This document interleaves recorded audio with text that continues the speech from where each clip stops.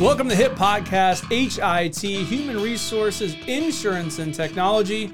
I'm your host, Toby Kennedy. Just like every Tuesday, we're dropping into your feed with what we hope are relevant conversations and some good dialogue surrounding the space inside of the HR world. As always, our episode today is brought to you by Montage Insurance Solutions. And I'm so excited to jump right into your weekly hit. For this week's weekly hits, we have a little hit chat, chit chats. We're interviewing our first interview. So, we thought if we're ever going to get a second chair in here, and we're going to get to interview, we might as well bring the Danone Simpson. Danone, thank you for joining us. Thank you, Toby. I'm so excited to be here. Yes. Just watching this happening for so many years and finally had the time and the space, a really cool room, and just taking it away, aren't you? This is the house that's Danone built, so it's thank you very much. And I think that, one of the things that I kind of wanted to talk about is, how, for those of you playing along at home, Danone owns Montage Insurance Solutions, which is my, of course, day job. And she's my boss. And she put all the work into making sure that we have this space, this room, this ability to do this and to bring this to you guys on a weekly basis. And I wanted to talk a little bit about that, about employee development. And I think that for the audience of human resources at home, hearing from a CEO and how important it is for you to recognize strengths in employees in general and to bring them along and to take them kind of to higher heights and therefore hopefully elevate, your organization, your brand, right? As a CEO, you're hopeful to progress and get better year in and year out. And perhaps one of those strategies is bringing along the employee staff. And of course, in your specific example, I'm very grateful to be living proof of that. But I wonder if you can talk from the vantage of a CEO with respect to that topic, bringing employees along, playing to strengths, and some of your thoughts surrounding that. Okay, thank you so much. It's a thrilling topic for me. Take care with a lot of heart. It's interesting. I think being a female CEO, it does let me come from a different perspective, if you will. And so I think it's really playing to people's strengths is the most important thing that I do. There are people who have actually shifted roles. There's been in the past where someone really wanted to be in sales and that really wasn't their thing at that time. So it was like, why don't you learn from the ground up and let's do this for a while. Account management, make sure you know everything. And then you shift into sales. Or others, like right now, I'm kind of super excited to say that we have a young woman. She is going to be delivering a child in October, and she really wanted to be a leader. She wanted to manage. She had ideas and dreams, and she brought to me, finally, she's verbalized it to me last time before she got pregnant and had a beautiful son. And so this time she actually brought me a beautiful presentation of what she wanted to do for customer service. She knows, she's worked here, I guess, almost 5 years now. So she knows what we take pride in, really trying to take care of our client in a unique and special way. So she created this wonderful presentation for me. And then she found out she was pregnant. And so I thought, oh no, the same thing, could happen to her if I let it, but I'm not going to let it. So I kind of waited. And then later she came back to me and I said, do you really want this? And she said, yes. I said, okay, well, I'm going to make you a manager of the TPA department. It's a sub-manager because Dawn is the director, of course. And she's just doing a great job and also helping us with Benny, which is our new product we're really excited about. And that's going to be auditing and fun things there. So I wanted her to know that she's going to come out on the other side of that pregnancy, not only with a job, but with a promotion that she's walking right back into. And I think for young women especially, that's important.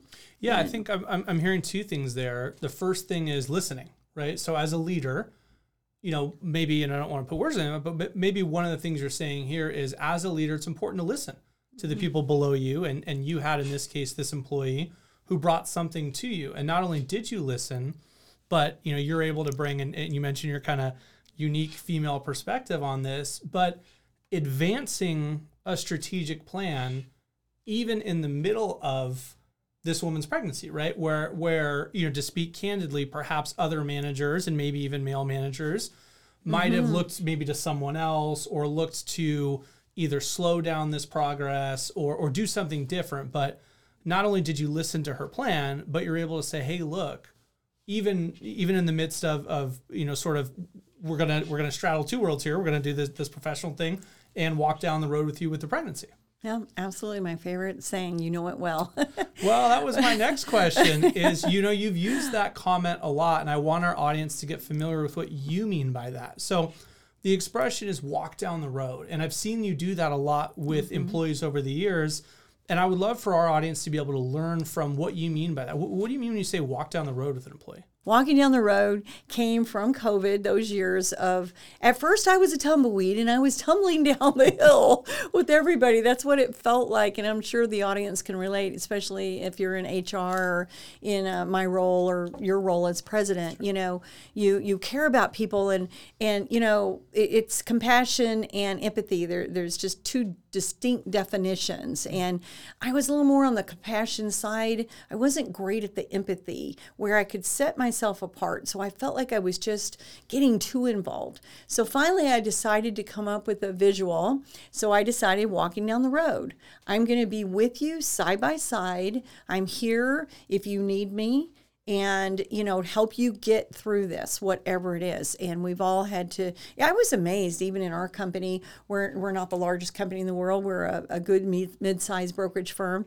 And our employees, what all they had to go through in their life.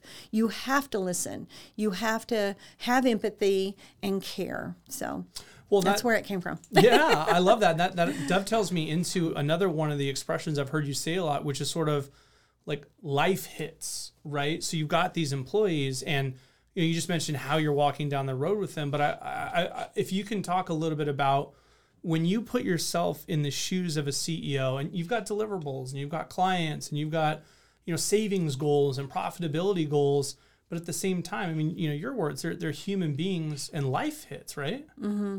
It is. It's absolutely true. And so, I don't know. It's like, we're not above anyone. I've always liked the flat org chart. We have a very flat organization, remember? Yep. Per Patrick Lucione's consultant that came out and met with us. Yep. And I like that because the org chart where I'm at the top, it was, I don't know, it just wasn't as comfortable because, really, like just yesterday, I brought in one of our account managers because I wanted to hear from her.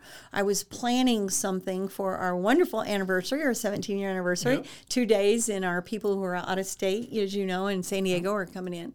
So I asked her, what are your expectations? What do you want to get out of this? And I want you to know what I might do. I'm going to go in a file, I'm going to check your checking list and make sure it's copacetic because we're changing and we're editing all together, passing batons, warm, wonderful conversations. So it's listening to what their needs are, what the employees' needs are, the teams, because they're the ones that are, doing the work in the trenches.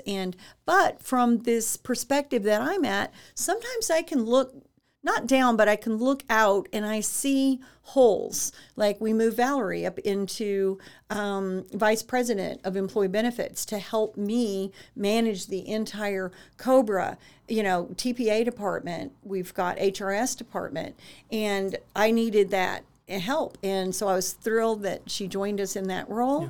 And doing a great job, by the way. And it took her time. Remember, I had to listen to her too. Yeah. She wanted to make sure she understood the role and.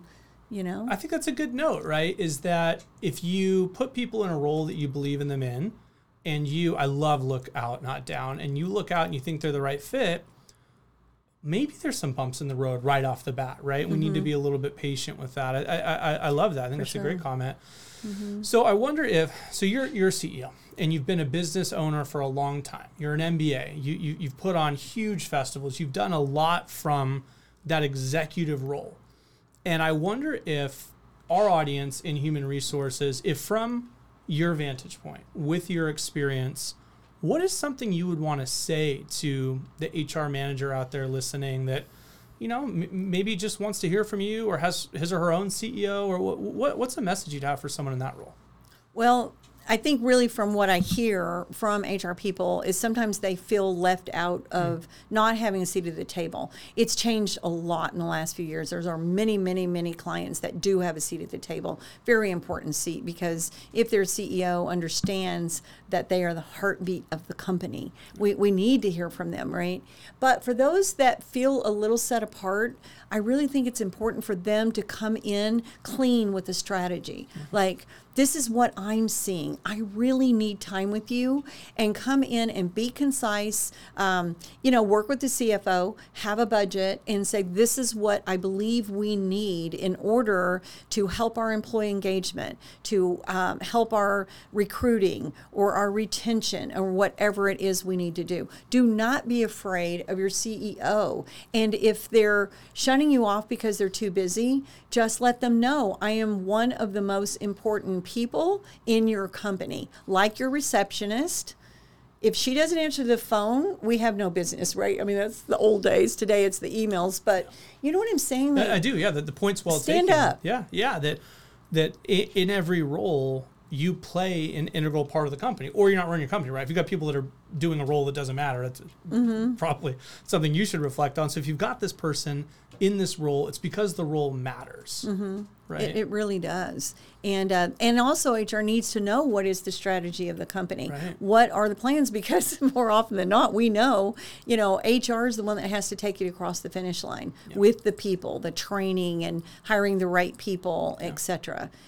So when they're the last to know, it's really tough, and those HR people have a tendency to leave. Yeah. Because that's not what they want. Yeah. Right? Actually, they want to be involved. Absolutely. And you were just talking to me the other day about this interesting statistic, and I'll tee it up for you to move forward with it. But you're talking about HR people leaving their jobs, right? Because maybe they don't have a seat at the table, but maybe they're not just leaving their jobs. Maybe they're leaving more, right? Maybe they're leaving the field.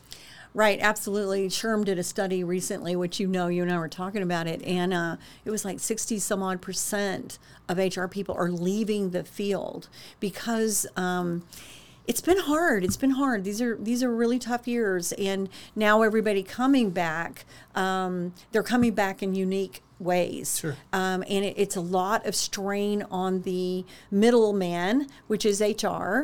If the executive teams are saying, no, I need my team here for collaboration, I want my culture back.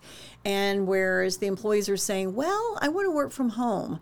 So now who's in the middle? It's HR. Yeah. And so it has to be congruent. You've got to find a balance, like what we found in our balance that's working so far is really allowing the employees one day a week to work from home, and or if they do come in all week, they get to take Fridays off at 3. Yeah. And that's worked out really well because we have a lot of employees that have worked at home, and they come in here, like a new hire recently, and she said, oh my gosh, I love coming to the office every day. I felt so lonely, and I didn't have a life.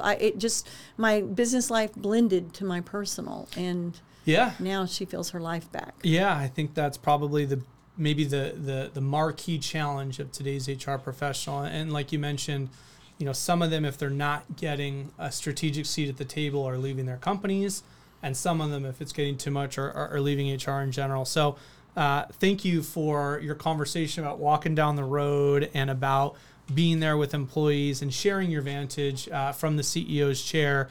Our goal here on the HIT podcast is to bring you interesting conversations in a bite-sized, digestible format. We're trying to be like a good magician and leave you wanting more. So please, of course, reach out to Danone. Her information is available on the Montage website. That's just montageinsurance.com. Anyone that has any questions, I can speak very, very personally to the fact that she is a great mentor, an open book, and always there for you guys. So thank you to Danone. Thank you to the audience. Thank you guys for joining us. And until next week, make this the best weekend.